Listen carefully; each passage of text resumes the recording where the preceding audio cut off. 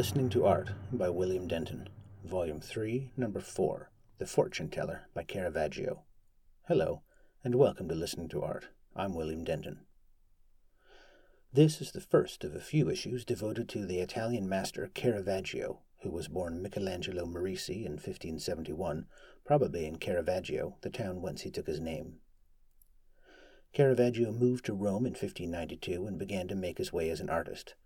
This painting, the Italian title is La Buonaventura, is dated around 1595, the same as the card sharps, which we will not be hearing. They were bought by Cardinal Francesco Maria del Monte. This was an important sale that helped establish Caravaggio's career. About the paintings, I quote from Caravaggio, A Life, by Helen Langdon, page 85. These two works, whose brilliant color was quite unlike anything in Roman art, and which are so humorous and direct in their portrayal of human character, and so strong in the sense of a moment seen, were deliberately provocative. In an art world dominated by large-scale frescoes, often crudely painted, and by the Maniera statuina of so many 16th-century painters, they assert the power of a new and naturalistic art, and the pleasure of a startlingly novel subject, the tavern and street life that Caravaggio knew so well.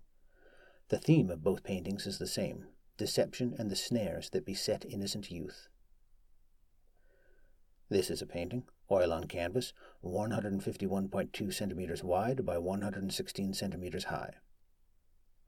Now let's listen to The Fortune Teller by Caravaggio, recorded at the Capitoline Museums in Rome on 29 May 2018.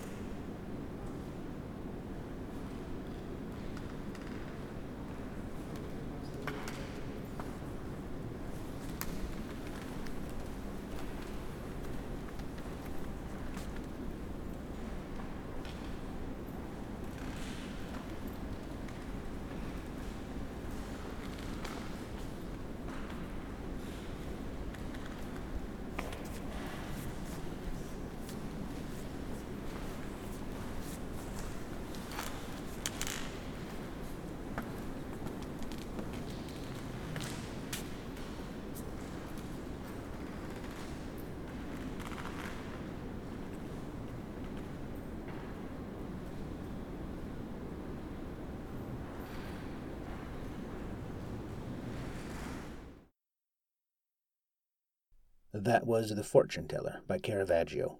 I hope you enjoyed listening to it as much as I did. For more information and links to things I've mentioned, please visit listeningtoart.org. Listening to Art is licensed under Creative Commons Attribution 4.0 International License.